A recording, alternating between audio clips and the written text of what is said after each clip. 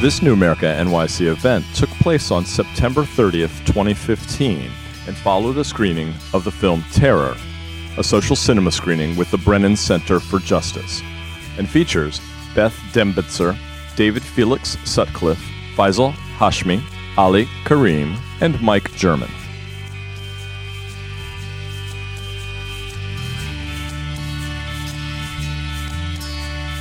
Hi, everyone. My name is Mike German. I'm a fellow with the Brennan Center for Justice at NYU Law School. Thanks for coming tonight. And how about another round of applause for the film?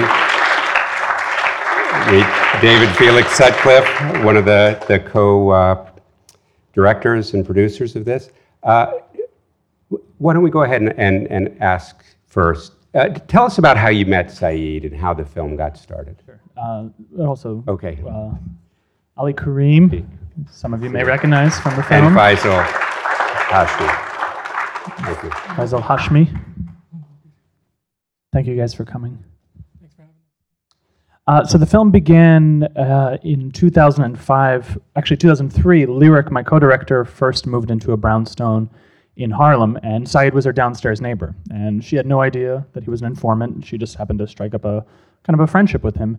And at the time, she was a student at Columbia, and she was particularly interested in his experiences in the Black Panther Party and would spend a lot of time talking to him about that, as well as current events. And then one day, May 28th, 2005, she came back to the brownstone, and he had disappeared. His entire apartment was empty, and they had plans to hang out on a Saturday, and she was pretty shocked that he had just kind of up and left, leaving no trace of him, leaving no trace. And she got a call from him, I think, shortly thereafter, in which she said it sounded as if there was a gun to his head, and he said, if anybody comes looking for me, don't tell them where I am, don't tell them anything. And she said, well, I don't know anything, what's going on? And he said, I can't tell you right now, but I'll give you a call in a few months and tell you where I am, and I'll invite you down to meet me. So a few months later, he called her, he invited her to visit him where he was staying down south, at which point he confessed to her that he had been working as an FBI informant and that the apartment in which they had spent time together talking in was actually an FBI safe house where some of the investigation of Tariq Shah took place. It was wired with audio and video surveillance, at which point Lyric realized, or asked him, like, were you ever recording when I was in there? Like, does the FBI now have tapes of me discussing, she said, I don't know what I was discussing. And he's like, oh, no, of course not. But she didn't exactly feel comforted. But as a journalism student, she said, this is an amazing source, amazing story, but I don't feel prepared to really capitalize on it just yet, nor do I really fully understand this issue. So they parted ways, but she would stay in touch with him and call him up every few months and say, how are you, where are you? And right at that time, Lyric and I met at an after-school arts program in Harlem where it was our first job teaching out of school. And at that program, I actually met the subject of my first film, a young woman named Adama Ba, a 16-year-old Muslim girl from Guinea, West Africa, who was arrested by the FBI when she was 16 and accused of being a potential suicide bomber.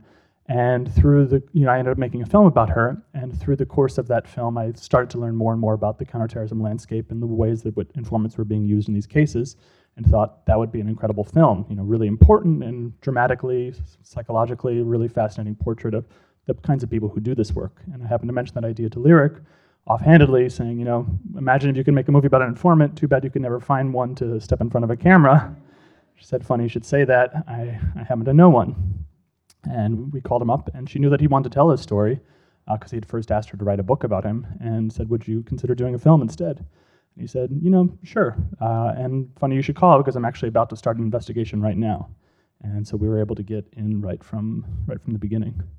And it was interesting because I met David when he was doing the film with Adama, which sort of shows, because that was a case that first came to public light in 2004, that this is something that's been going on for quite a while. And that's one thing that we want to get into because, of course, you go back a long way, and the issue goes back a long way. I mean, these aren't new tactics. These are tactics that the government has used in the past, going after what it deems radicals and people that are outside the mainstream to justify its national security programs. What can you tell us about your experience, both with actually Saeed, but also with other law enforcement attention to your activities? Your religious activities, I should say. Exactly. Yeah, well, the masjid that I attend is Masjid al-Taqwa. Is located in Bedford-Stuyvesant, on Bedford Avenue and Fulton Street. The masjid was established in 1981, and I attended that masjid in '82. Saeed sort of came through around '84, and that's the time that we had decided that we would fight the drugs in our neighborhood, the criminal activities that were going on. And he basically was part of that. And we met him, in the midst of that. He became very much familiar with the community, and pretty much he became very close to the community to this extent that, we have a sort of security apparatus that we have at the masjid, and he became part of that security makeup and organization. At that time, we were working hand in hand with the police department and so forth, to rid the community of drugs. So we had really no problems at that moment. The situation arose when the first World Trade Center bombing happened, and then things started to change in terms of, the masjid being targeted. Saeed, he's, like the situation itself is very complicated at this moment. Now, as things escalated, and as things evolve to a point where, now, Muslims are, no matter what the situation is, there's a doubt, there's a suspicion about Muslims. It falls under the guise that, like the presumptions of guilt. And Saeed was a person that, he's very impressionable, as you see. And what happened with him, we as a community began to understand that he was involved in some nefarious activities, like you said, he was impersonating officers. Then he got involved in subway robbery and so forth. So we sort of had our apprehension at that point, but we had no idea that he was involved with the feds at that moment. And we go way back in that sense. So, but the point is that myself being the head of security at the moment, I sort of had my doubts about him, and one thing, if you realize that Saeed is a very, in itself, he himself is a contradiction. He's a contradiction as a Muslim and as a human being, because in one sense he's talking about how, he's trying to help the government, he's trying to help America, but there's other senses that how did he get involved? The very fact that he got involved because he was trying to get out of the situation when he got arrested, and that's maybe, that's the main thing. And I find it, it's easy to hold Saeed responsible for the decisions he makes and the things that he does. But I think the one true thing as a former FBI agent that I heard him say in that film is that, it's the government. This is your government that is initiating these tactics. And it preys on not just people in the community who are weak and need resources, but actually the people who are already trapped in the system. And as much as we can and should hold Saeed responsible for the decisions he made, this is a government program. And I think one of the things, Faisal, if you can comment on this, and maybe tell your brother's story, so that we can get an idea that this is just one tactic targeting these communities. Sure. Just to piggyback off a point you said, when I looked at Khalifa, I said there's something wrong with the way that he's posting these type of things. This is not a smart thing for the Muslim community to do, period, right? To espouse these views. As a Muslim in the community, I think Ali might share the same sentiment, that you don't go around espousing these type of beliefs. It's careless, it's reckless. And if, to really care about your family is not to do these things. I have a problem with that, right? When you're acting like that, on a platform like the web, and with Facebook and these advents, because you have a platform doesn't necessarily mean you have to go out and just say all these things. With that said, what happened to him was absolutely wrong, because he made it to say, I said all these crazy things, but I don't plan on taking any action. These are just beliefs I have, and I just want the government to leave me alone. The government didn't leave him alone, and he ended up in the situation that he's in. With that said, I come from a very personal point of view on these type of stories. About 9 years ago, my brother was arrested in a federal terrorism case in England. He was a student at Brooklyn College. He did his undergrad at Brooklyn College studying political science. And in 2003, he left to do his master's in London Metropolitan University. So we've talked a lot about the confidential informant paradigm. There's another paradigm called the cooperating witness, which is somebody that does something really bad and then points his finger at the rest of the world. So in 2004, while my brother was in England studying for his master's, a friend of his, an acquaintance of his that he knew from New York, named Junaid Babar, came and stayed with him for a week. He imposed himself on my brother for a week, and he stayed as a guest of my brother in his accommodations over there. In 2004, this is about January 2004, this person stayed and then left. He went to Pakistan. In April 2004, right, this person came back to America. He had left America around 2001. He came back to America, and where he was promptly arrested. In 2004, April 2004, he admitted he was part of every single plot under the sun, a big plot in London, a big plot in Canada. He was part of everything. It's called the fertilizer bombing case in London. And he said, yes, we were doing these type of things. My brother didn't get arrested in 2004. He did not get arrested. He was not questioned by the government, the American government, and he continued to do his master's. He did his master's. It took him another couple of years. And in June 2006, my brother is arrested at Heathrow Airport. And he's arrested on charges from America. And he's sent to Belmarsh Prison, where he stayed a year. And the charges we learn are material support to terrorism, which is the common charge that you get. And he had 4 counts of material support terrorism that were 20 years, 20 years, 15 years, 15 years. It all amounted to, this person stayed with you in 2004, and he had ponchos and socks that he gave to the Al-Qaeda when he went to Pakistan. Not that he had ponchos and socks, not that he bought ponchos and socks, the person that stayed with you, the cooperating witness in 2004. This is a 70-year indictment against my brother for ponchos and socks and somebody else's luggage. My brother stayed in Belmarsh Prison for a year, and then he was the first person extradited back to America under the British extradition laws in 2007. We learned everything we need to know about the American justice system, and I've seen Mike talk before and all that stuff, but this talks about Saeed's motivations, the FBI, the Department of Justice, the U.S. attorneys, and their motivations, and their type of logic in these type of things is quite vicious and quite evil to our community. It's turned our community upside down. You had a charge against my brother for 70 years for ponchos and socks. He spent 3 years in solitary confinement in MCC, New York, downtown. 3 years in solitary confinement. Just to give you an example, Sammy Gravano spent a month in solitary confinement at MCC, 10 South, and he turned on the Gambino crime family. My brother spent 3 years in solitary, 23-hour-day lockdown.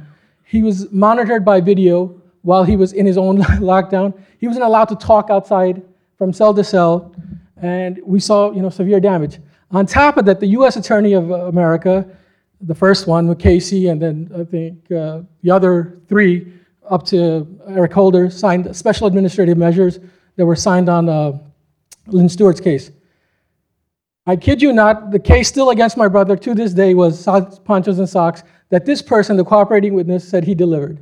That was it. But they treated my brother in the worst possible manner, and this is 4 years into it. The day before his trial, unbeknownst to us, because we weren't allowed to visit our brother, because the Bureau of Prisons, plays a role in the mental breakdown of a person before their trial. We weren't allowed to visit him. Unbeknownst to us, our lawyer was Rico. So he knows Rico was in the film. Unbeknownst to us, he goes, your brother agreed for a plea bargain for 15 years. We were prepped for trial. We didn't know that this was happening. And, it was 15 years or 70 years. That's what he was facing. And it's not the first case like that. I can cite many cases like that. But what it represents, and post his trial, he was sent to super maximum security where the Unabomber is, and he spent 3 years in Colorado in super maximum security. So he'd spent 6 years in solitary confinement on a case about ponchos and socks. it wasn't really about poncho and socks. My brother was an activist, right? And he was his activism was on trial. That's what they said the prosecution was going to use. The speeches he made in college, his railing against American foreign policy, all that kind of stuff was what they were going to use at his trial. So the freedom of speech is limited. A certain community doesn't have it.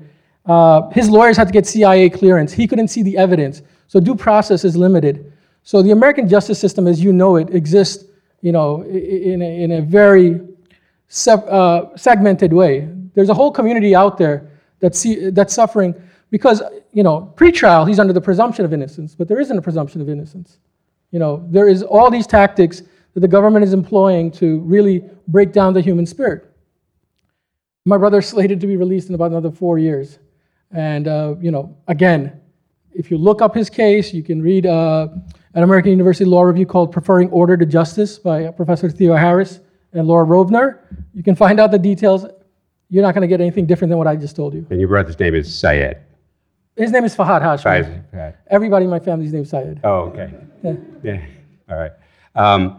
So you might have been hearing a lot this week about this concept of countering violent extremism. And this is part of the trick. And it's not, again, a new trick.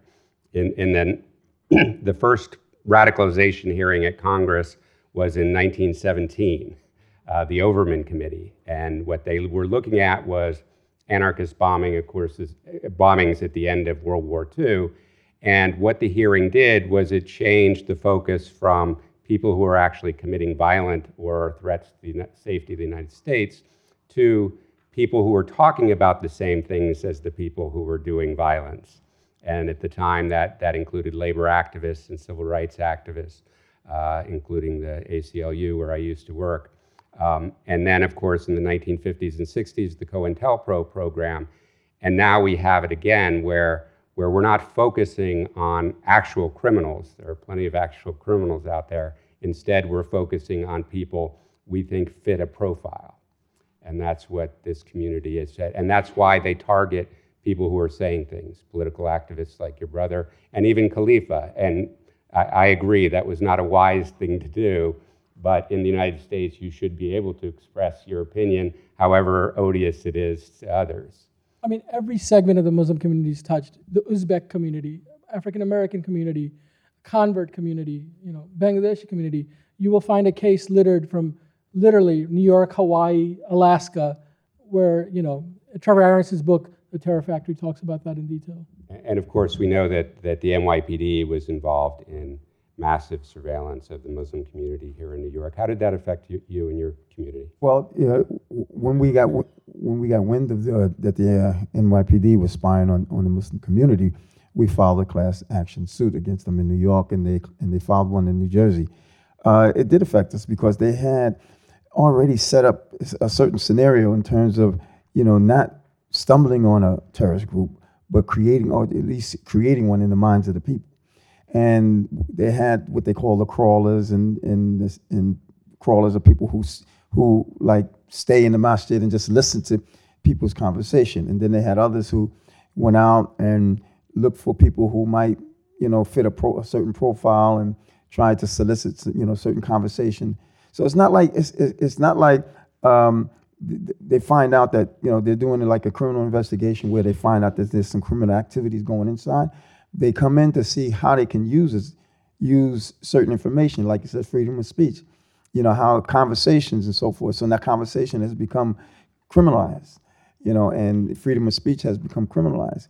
And the whole thing is, when you look at situations now, because it's complicated, like I said, is that a Muslim walks in this society and people view why based on misinformation coming from the government, from the media. The media amplifies, all this misinformation and misconstrued a lot of Muslim activities, and you never distinguish between what is a true Muslim. Now, people say that, oh, this is a devout Muslim when they speak about terrorist activities. That's not a devout Muslim.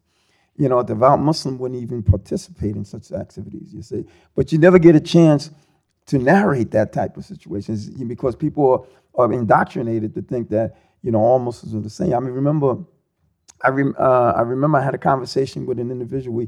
We had an activity at the Capitol. It was called Juma at the Capitol, meaning Friday prayer.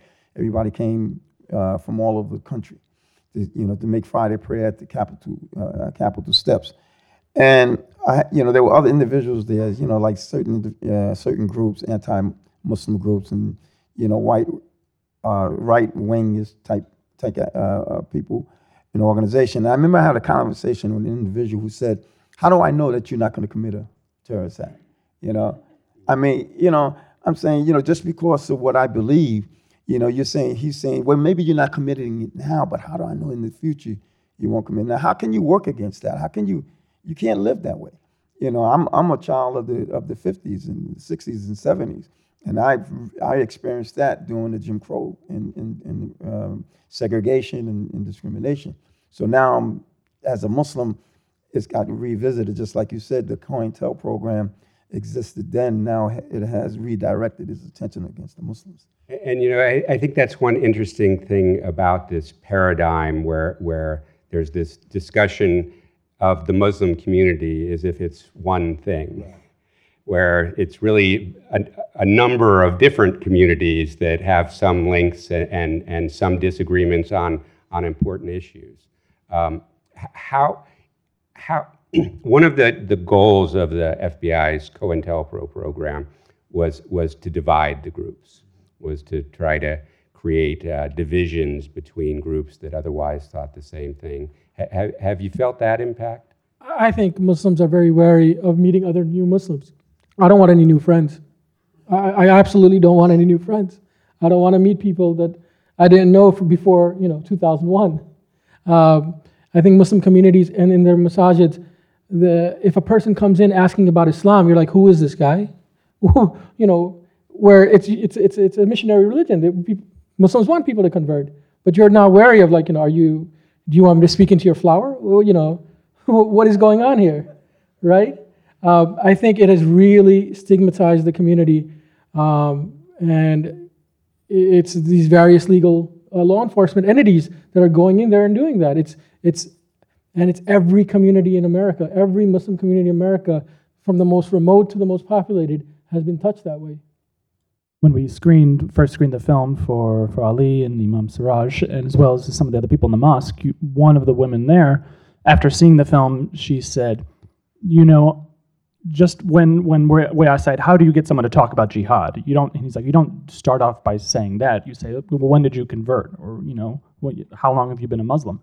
And she said, I would never beforehand have considered just such an innocuous question having potentially sinister ramifications. And so now when someone asks me that question, that's going to be in my mind, and just that far-reaching stain that is created by these tactics, by this program is terrifying. The Muslims are not a small community. There's hundreds of thousands of Muslims in New York City. There's millions in America. This fear, this threat, our children are growing up with different lessons than your children. I'm teaching my children different things about, growing up in America and what to be wary of. And that's and I grew up here. I was raised here. I've been here, since for 34 years. And, I had the New York City quintessential urban experience. And, right now, from every facet, from the media, what are we talking about media? We're talking about shows like Homeland, 24. We're talking about the various talk shows that get to cover us, and get to dissect us without us ever being represented in these shows. And they're really demoralizing, our community. And it's interesting when you look at the contemporary materials being produced by the government on this concept of radicalization to violence, what they often talk about as an indicator is the expression of grievance. So being a victim of some government overreach and trying to express your concerns about that then makes you more suspect. So your victimization by the government makes you more suspect. David, this is now Well, just one point you made previously, like a few months ago at another Q&A, where you said, Mike's experiences as an FBI agent is infiltrating white supremacist groups, and you said, I believe that, some of the other agents, when they're kind of going undercover, they're investigating potentially violent white supremacists, they were able to distinguish, the difference between some guy who's just mouthing off and someone who actually seems capable of violence. And they're able to kind of make those, be able to discern the difference between the two and the nuances there, because they're like, that guy reminds me of my racist uncle, who's just, he's a schmuck, but he's not going to kill people. And they're able to apply that level of nuance to white people. But FBI agents are predominantly white. They're incapable of applying that same level of nuance to the Muslim community. And so everyone kind of becomes swallowed in this bubble of suspicion. And, to use the analogy of Khalifa, can you imagine if the FBI started an investigation every time somebody posted something racist online? They'd be doing a lot of investigations. But you're right, there's a different interpretation they make from it. David, this is now your second film tackling these issues. What do you hope to accomplish at this point? You did a terrific job making a film that I would have told you when you asked me in the beginning that it would be impossible to make, and it's so incredible that we rely on filmmakers like you and Lyric to bring us this information, because this is supposed to be an open government that we have control over, and it really requires this incredible feat to get us information about what our government is doing. Well, making my first film and watching in slow motion as this Muslim family was destroyed, literally destroyed as a consequence of the accusation against her, and that really motivated me to make a film that would capture what I thought was kind of a keystone here in these cases. I think the use of these domestic informants and domestic terrorism cases is used to constantly reinforce in the public imagination the local and ever-present threat of terrorism. And if we can make a film that shows how fraudulent and absurd these cases are, I thought, this is going to do it. This is going to blow the system up, and people are going to be outraged. And let me call up my friend Mike German and ask him, like, how can we talk to the politicians on both sides of the aisle and change everything? And we met a few months ago, and he said, sorry to burst your bubble, but the political willpower is not there. Very, very few politicians are going to stick their neck out on this, because the public, what they're exposed to is this media saturation. They're exposed to, reporters like that Dimrod in Pittsburgh, who is handed a press release by the FBI and reads from it practically verbatim without ever accessing any other sources of information, because the families here are terrified, friends are terrified, no one is prepared to talk to the press on the day of the arrest, and yet, and as a consequence, the public is only exposed to those exclamation point headlines, terrorist captured. And the actual, substance of these cases maybe will come out 12 months later if there's a trial. Most of, the vast majority of the time, it doesn't happen. So I think we have to I personally have to view this as a starting point, and to kind of meet people where they're at, and understand that people have been brainwashed by really irresponsible, reckless journalism, and try to kind of softly tread into that space and say, like, I recognize your reluctance to consider that our government is applying totally immoral and ineffective and evil policies. But this is not an isolated case, and let's talk about it. And so we have a theatrical screening, a theatrical release that's starting next week, actually at the IFC Center on Wednesday. We're going to be running for a week, and then kind of slowly spreading out around the country. And we need all the support we can get in kind of spreading the word to the country about getting people into the theaters and having a conversation. We're going to be on PBS also in the spring, but it's a gradual process, and So make sure you tell your friends to come and see the theatrical screening so we can get more people aware of the situation. But I'd really like to thank the New America Foundation for providing this beautiful space and for showing the film. And thanks to Ali, Faisal, and David.